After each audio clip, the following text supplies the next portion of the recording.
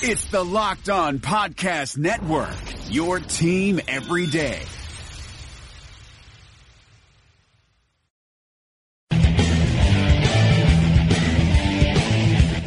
You are Locked On Jazz, your daily podcast on the Utah Jazz. Part of the Locked On Podcast Network, your team every day. It is Locked On Jazz for the 29th of April. Player previews. The deep dive on each of our guys begins today. We'll start it with Ricky Rubio. We'll react to last night's action and some interesting news about the Rockets and statistical refereeing analysis. It's all coming up on today's edition of Locked On Jazz. Pow! How are you? I'm David Locke, radio voice of the Utah Jazz, Jazz NBA insider. This is Locked On Jazz, your daily podcast on the Utah Jazz, giving you insight, expertise, lots of geeky numbers, hopefully some insight that makes it better for you to be a Utah Jazz fan. We have no offseason. True fans have no off-season on the Locked On Podcast Network. So we'll still be coming to you for most of it. I'll take some vacation, do some things, predominantly in June. For the next little period of time, we're going to run deep dive into our player previews. Each of them will be formatted similarly. We'll look at their career, their splits, on-off. Then we'll take a look at how the team played with them on the floor versus off the floor, their impact on the team. We'll break down their offensive game in different aspects. Then we'll look at their shooting and their points gained and break that down for each and all of our players. Today's show is brought to you by our friends over at Murdoch Chevy as well as Iron Gate Global Advisors. There is a firestorm brewing right now in the NBA from last night's game. The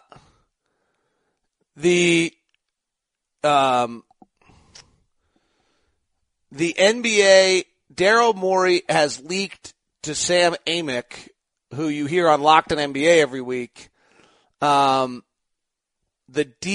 their research on officiating.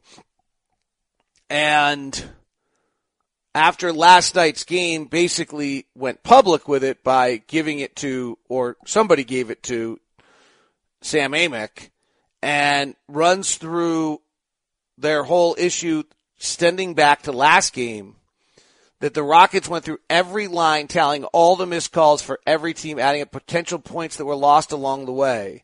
The Rockets, according to sources, had a double-digit point deficit in 6 of the 7 games last year against the Warriors, and all sources say they were harmed by the tune of 93 points. I don't actually know it's Daryl Morey. He just tweeted something out earlier. Game 7 was the worst. Research showed that the league issue report indicated they were should have had 18 more points. More specifically, 2 of the 27 missed three-pointers that the Rockets had were ruled to be missed foul calls. The landing space play that the Rockets were furious with after Game 1 was an issue in Game 7. And, the rule is that defenders are required to allow shooters to safely return to the floor. The problem is that these guys have altered the way they're returning to the floor. So it's getting tricky. This is always the case. Zaza Pachulia, I thought, stepped into Kawhi Leonard. I thought Klay Thompson brutally stepped underneath James Harden on multiple occasions. But Harden shoots in a fashion where he's coming forward, and Chris Paul shoots like he's been shot. So Chris Paul I find very hard to officiate and give any credence to at all. Daryl Morey sent out a tweet last night after Mark Cuban tweeted out, and Mark Cuban's been mad ever since the 2006 finals. Mark Cuban tweeted out the last 2-minute report will be interesting. Daryl Morey sent the tweet, I've been charting this ever since 2006, which was a reference to the Mark Cuban finals. So then you have Rudy Gobert tweeting last night with, and the final followed by Donovan Mitchell saying you could have just given me the money. It was a pretty interesting little night for the NBA with all that's going on right now. The games last night, Boston and Milwaukee was a stunner. Al Horford's defense on Giannis was great. It's going to be really interesting to see whether Giannis can adapt.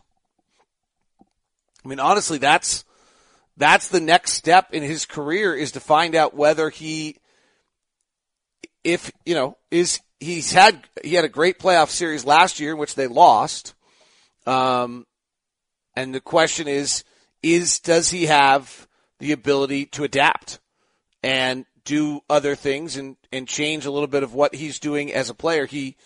During the regular season, this is a guy that took, of his 1,200 shots, he took 800 inside 5 feet.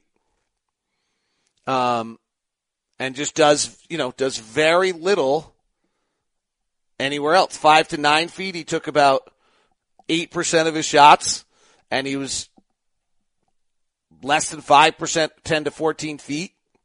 He took 116 mid-range shots.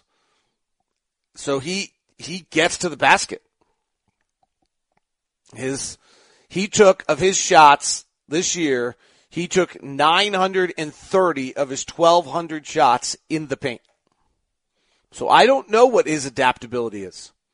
But the Celtics certainly took away his comfort zone. Great defense by Al Horford, and played a defense that was somewhat similar to what the Jazz did, which is come to me. I'm Al Horford. I can move laterally. I'm pretty big, and you're going to have to come to me. And if you want to shoot from the outside, you can do that. Now, he went 3 of 5 from threes, but he went 4 of 16 on twos. So very interesting to watch out that defense. The Warriors-Rockets game was great. The Rockets got jazzitis in their shooting. Harden went 4 of 16. Eric Gordon went 4 of 13. And it was still a 4-point game. Warriors didn't shoot it great either, frankly. Warriors started their death lineup, which was interesting. They got nothing off their bench. My whole theory was that the Rockets are going to lose this series because the minutes in which Harden is off the floor when Chris Paul is on, I think that turned out to be true in game 1. Chris Paul was -7. James Harden was +3. So that leads me to believe that it's not exactly right, but in some of those minutes, they were certainly minus.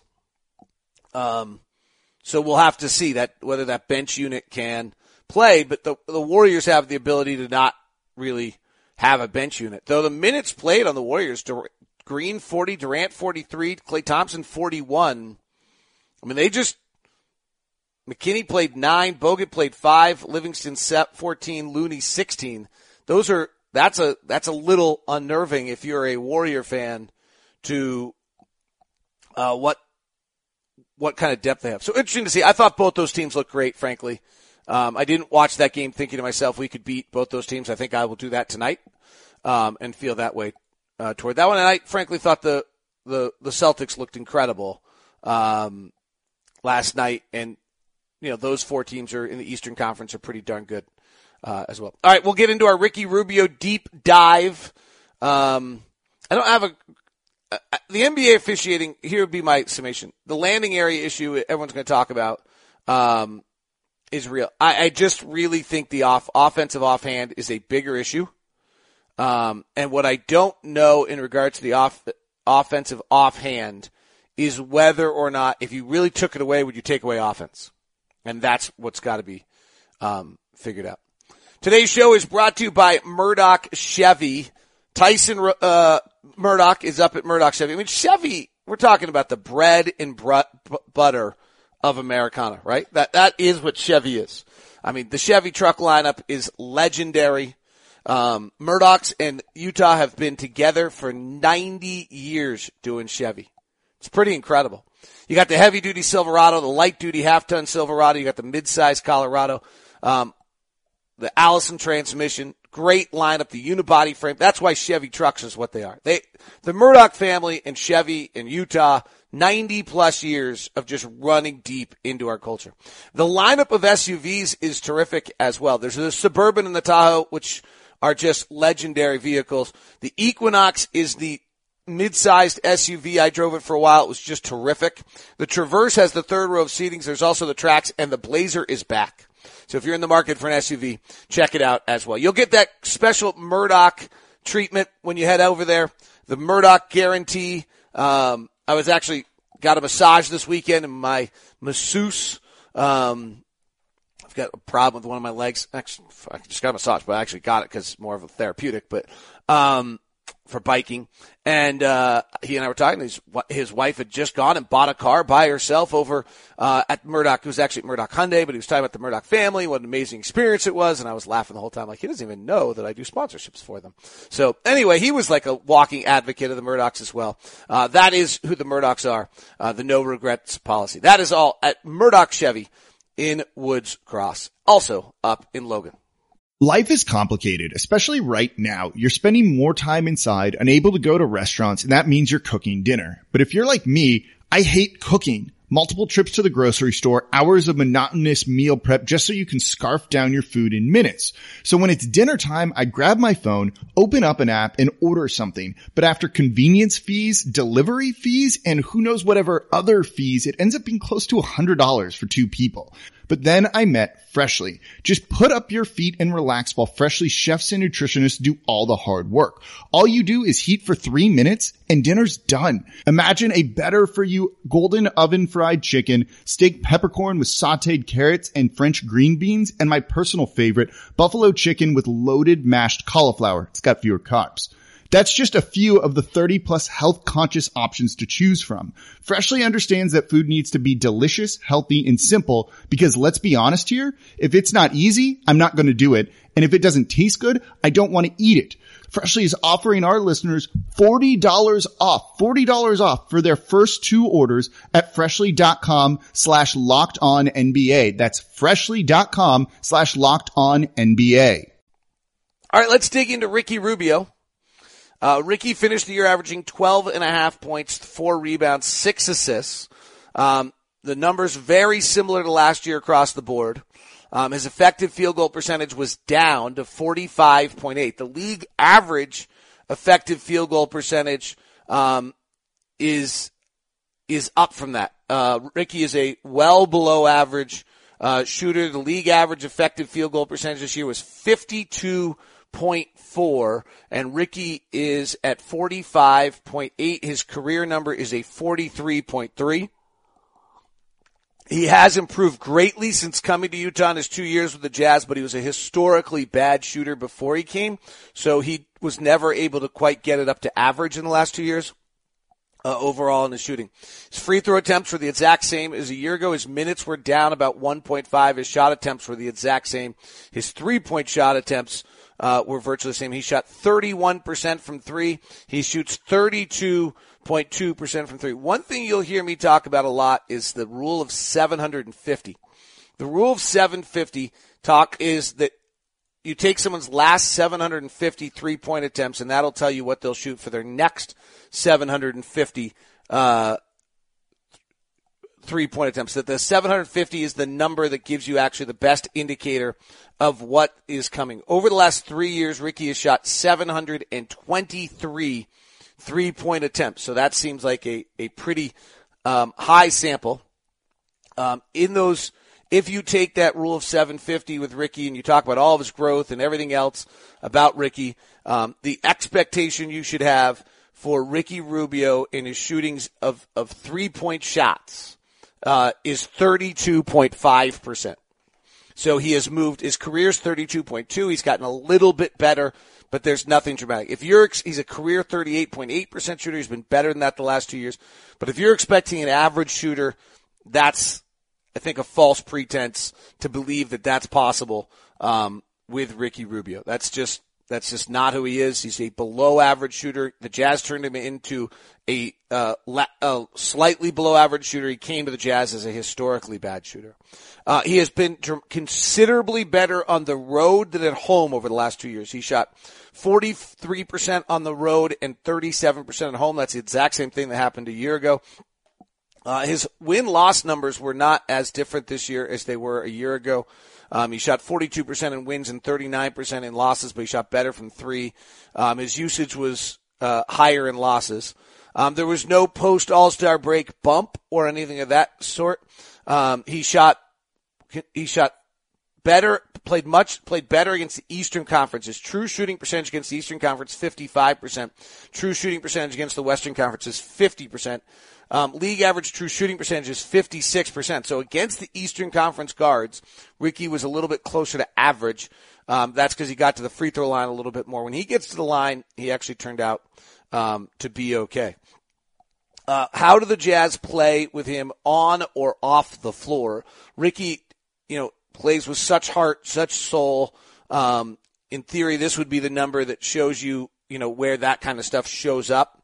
It's all, frankly, my point on that is like I always love when people say, well, the numbers don't show. Okay, well, you know what? If I can't find somewhere in the numbers that you have a positive impact on the team, then actually it doesn't exist. He's got such great heart and soul. The numbers don't show. Yeah, actually they do. Somewhere in there, if you look hard enough, you should be able to find something that shows your impact on the floor or off the floor or things of that nature. Or else, that heart and soul stuff is not having an impact, right? Like, does that make sense?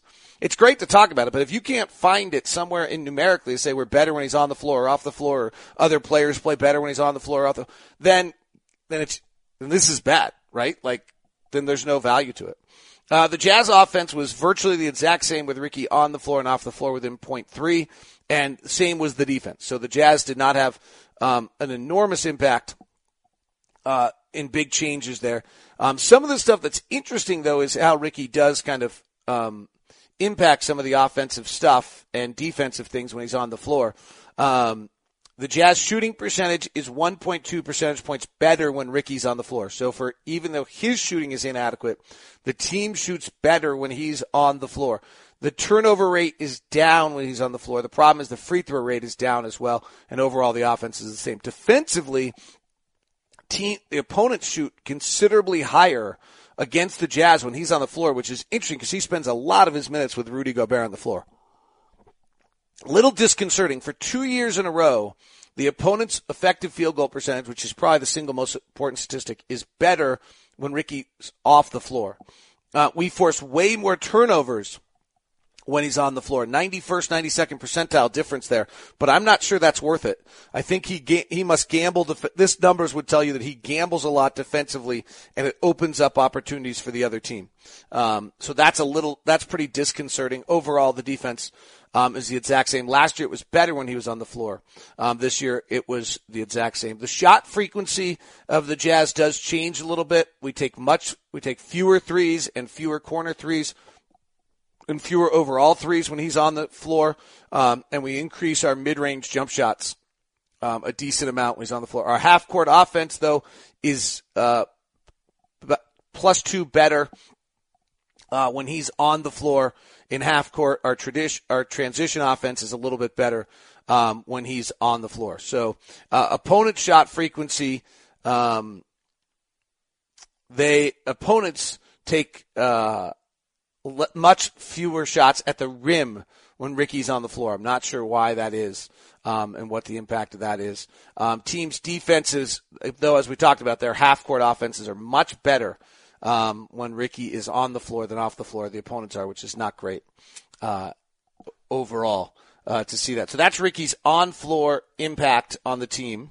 Let's go look at some of his offensive impact. He was the Jazz best pick-and-roll player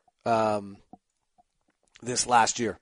And this would be really when you talk about what kind of the overriding theme to this is, whether you want Ricky to come back or not. This would probably be the one that should have the Jazz really thinking. The other ones I just gave you could say move on. Ricky in the pick and roll is a 1.01 player.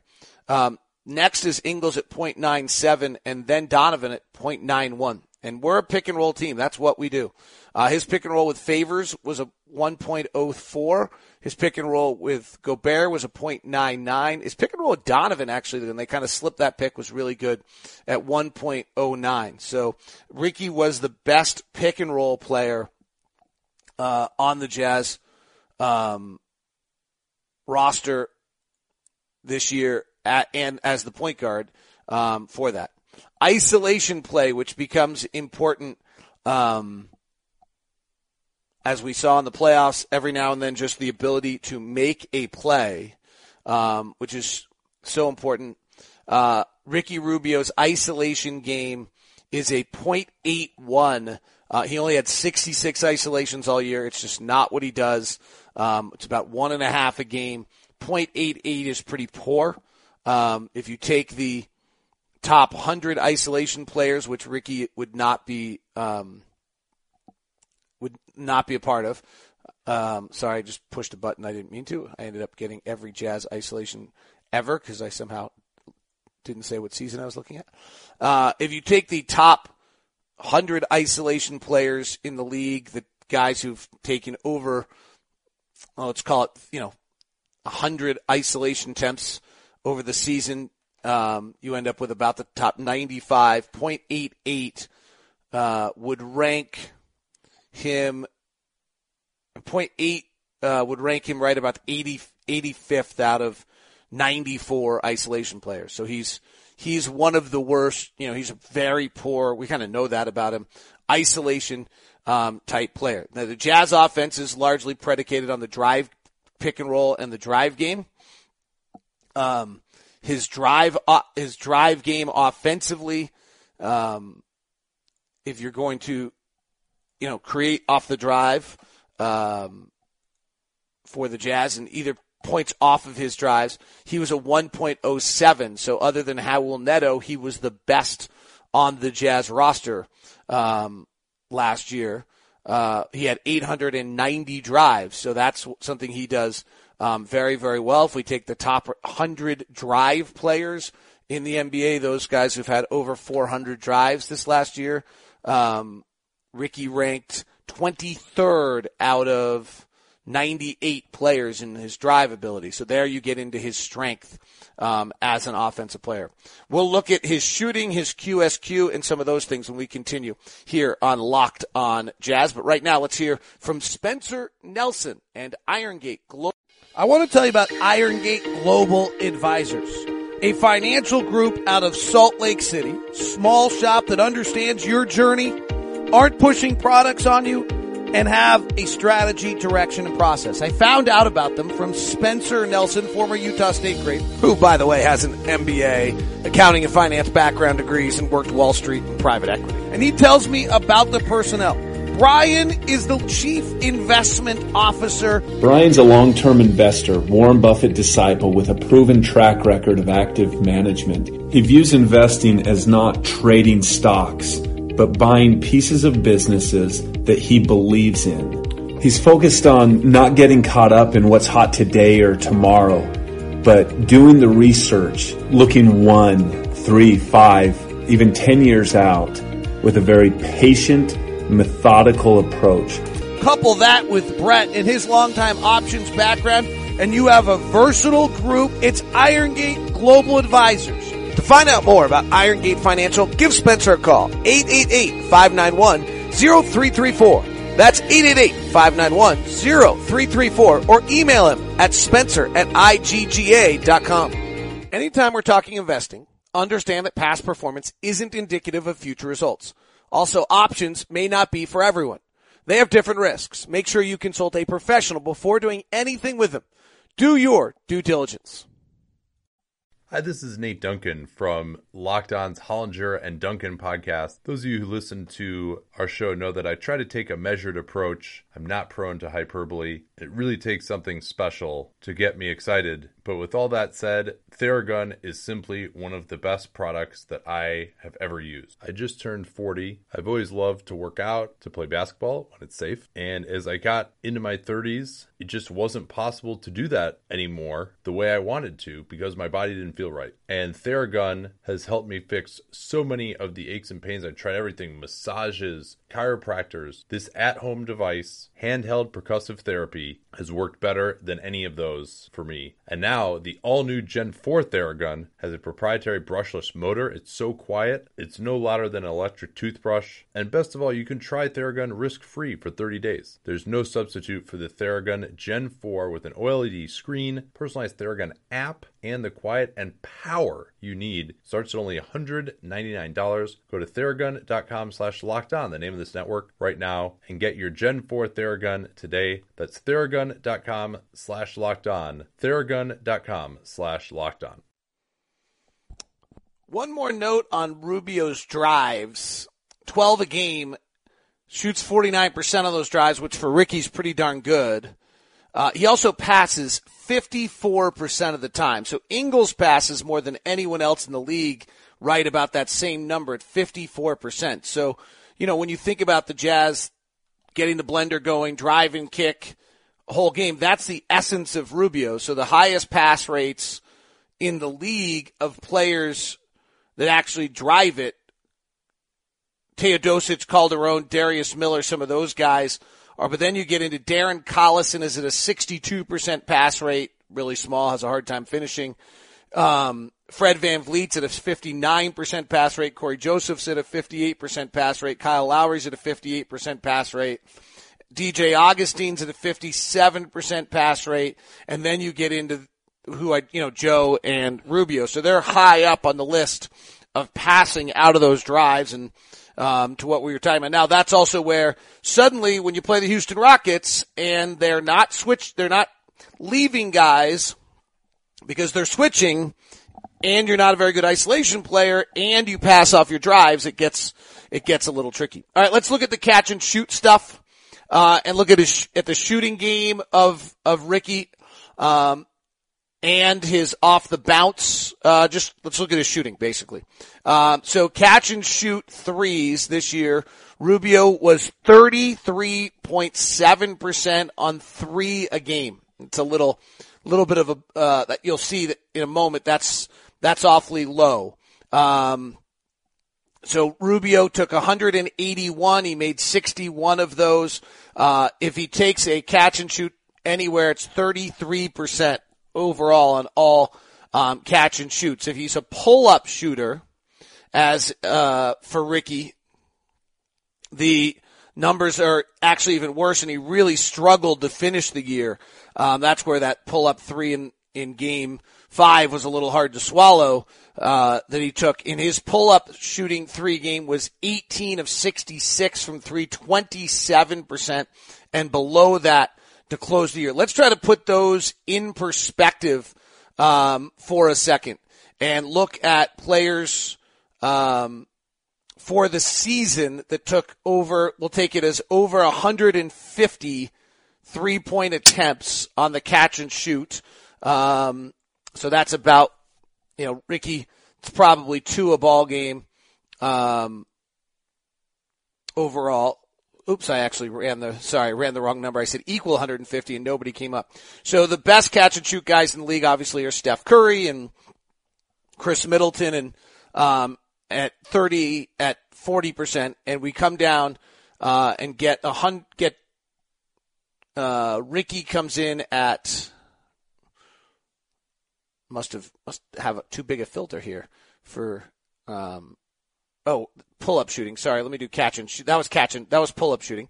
So let's do that again with 3-point shooting on catch and shoots, where Ricky was at 150%. We'll take guys that have taken over 100. 150 is kind of dropping him and probably not advantageous to him from a standpoint of looking at a fair number. So players that have taken more than 100 regular season catch and shoots.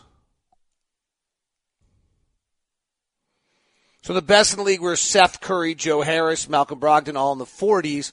There are 222 players that took that many threes. Ricky coming in at 33%, we talked about, finds himself at about 180th, 170th, I don't have the exact number for you, of all catch and shoot players. So 170th out of 222 guys. You might get a chuckle out of this. Trey Lyles was the worst catch and shoot guy in the league. Point guards, other point guards whose catch and shoot numbers were as low as Ricky's catch and shoot 3. Eric Bledsoe, which is important to that series that's taking place, was at 29% this year. He's the worst catch and shoot point guard in the NBA. Lonzo Ball, 31.8%. Russell Westbrook, 31.9%. Derek White, San Antonio, 33%. And then Ricky Rubio, 33.7. So of point guards took at least 100 catch and shoot threes, Ricky ranked 5th worst in the NBA. It's just not a strength, right? Pull-up shooting, same results, actually probably even a little less good.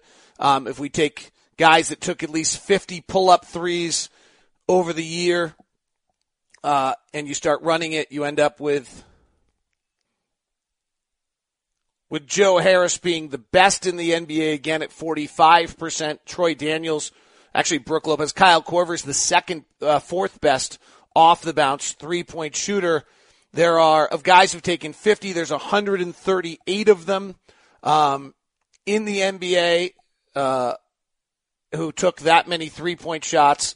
Ricky Rubio ranks about 120th of that group. John Wall of point guards would be the worst. DeLon Wright would be the second worst. Tyus Jones would be third at 26%. Westbrook at 26%. Malcolm Brogdon off the bounce at 27%. And then Ricky Rubio at 27% off the bounce, 3-point shooting. Goran Dragic is there as well. It's not an easy shot. That's not an easy one as well. But those two numbers will lead to the next thing we're going to look at, which is if you look at shooting and QSQ, only DeLon Wright had a worse performance compared to QSQ of point guards this year in the NBA compared to Ricky. So if you take guys who actually play, like the worst is Yuta Watanabe and Marquise Chris and Caleb Schwanigan. Those guys, barely sniff.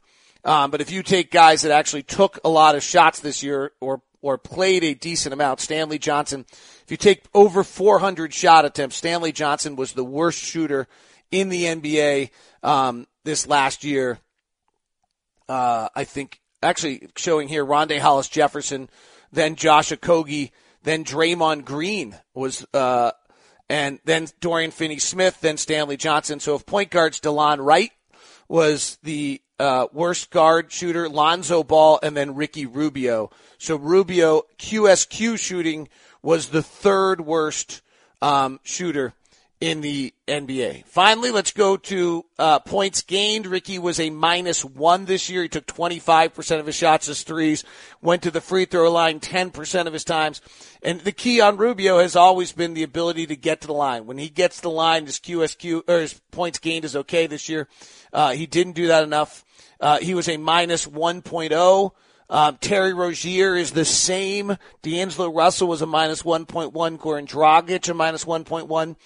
One of the values here is Ricky doesn't use it. He only uses 12 possessions a night. So unlike D'Angelo Russell, uses 20. Corey Joseph was a -7. It's interesting. A lot of these names are the names you're going to hear bantied about. Elfrid Payton was a -1.2. John Wall a -1.2. Colin Sexton a -1.3. Ish Smith, J.J. Barea, Lonzo Ball -1.5, Dennis Schroeder 1.6, Dennis Smith 1.6, Chris Dunn -1.8, Frank Ntilikina -2, and Russell Westbrook -2.7.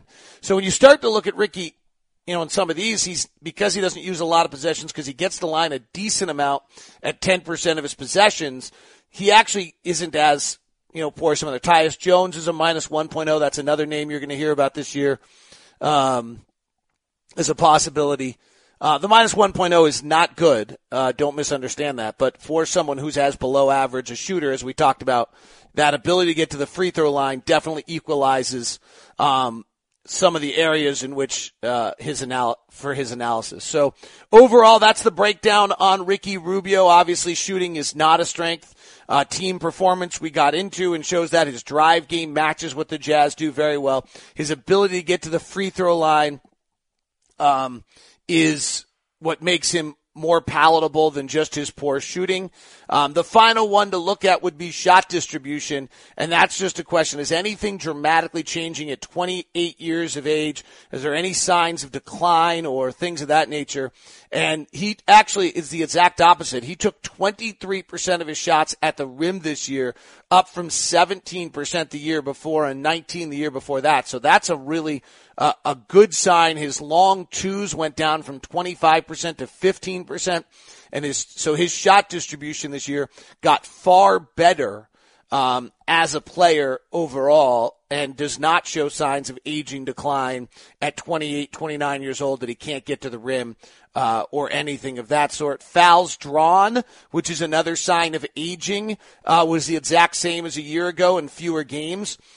He drew 69 fouls this year compared to 71 the year before. It's been a little decline. It was actually 84 and 85 in Minnesota, but nothing significant. Turnovers were about what they are for him. Nothing dramatically different in that regard. And his fouls committed on defensively, which if those spike, it's a sign you're slowing down side to side, none of that. So there's no signs of aging. I think he's made his progression as a career, and he is the player he is at this point, at turning 29 years old this next October. I think you know exactly who you're getting with Ricky and exactly what he is as a player, and the heart and soul is real. All right, that's your Ricky Rubio breakdown. We'll continue those throughout the week. That is your edition of Locked On Jazz today. Make sure you go catch Locked On NBA. Josh Lloyd has the local experts on the biggest stories of all the NBA playoffs and more. Alex Jensen, rumored for that Cleveland job. We'll keep a tab on that. You can listen to Locked On Cavaliers if you want to get the latest on that job search and see how it impacts Alex, see what takes place there. It is Locked On. Rejecting the Screen has been retweeted by Kobe, Dame Lillard, and Vince Carter. So it's fair to say you should give it a shot. I'm Noah Kozlov. And I'm Adam Stanko. Rejecting the Screen hits your feed every Tuesday and Thursday. On Tuesday, we talk hoops and a little bit of life. On Thursday, we go ISO with a guest. Stories from anyone and everyone who has touched the NBA with tales we promise you've never heard before. Find Rejecting the Screen right now, wherever you get podcasts, and hit that subscribe button.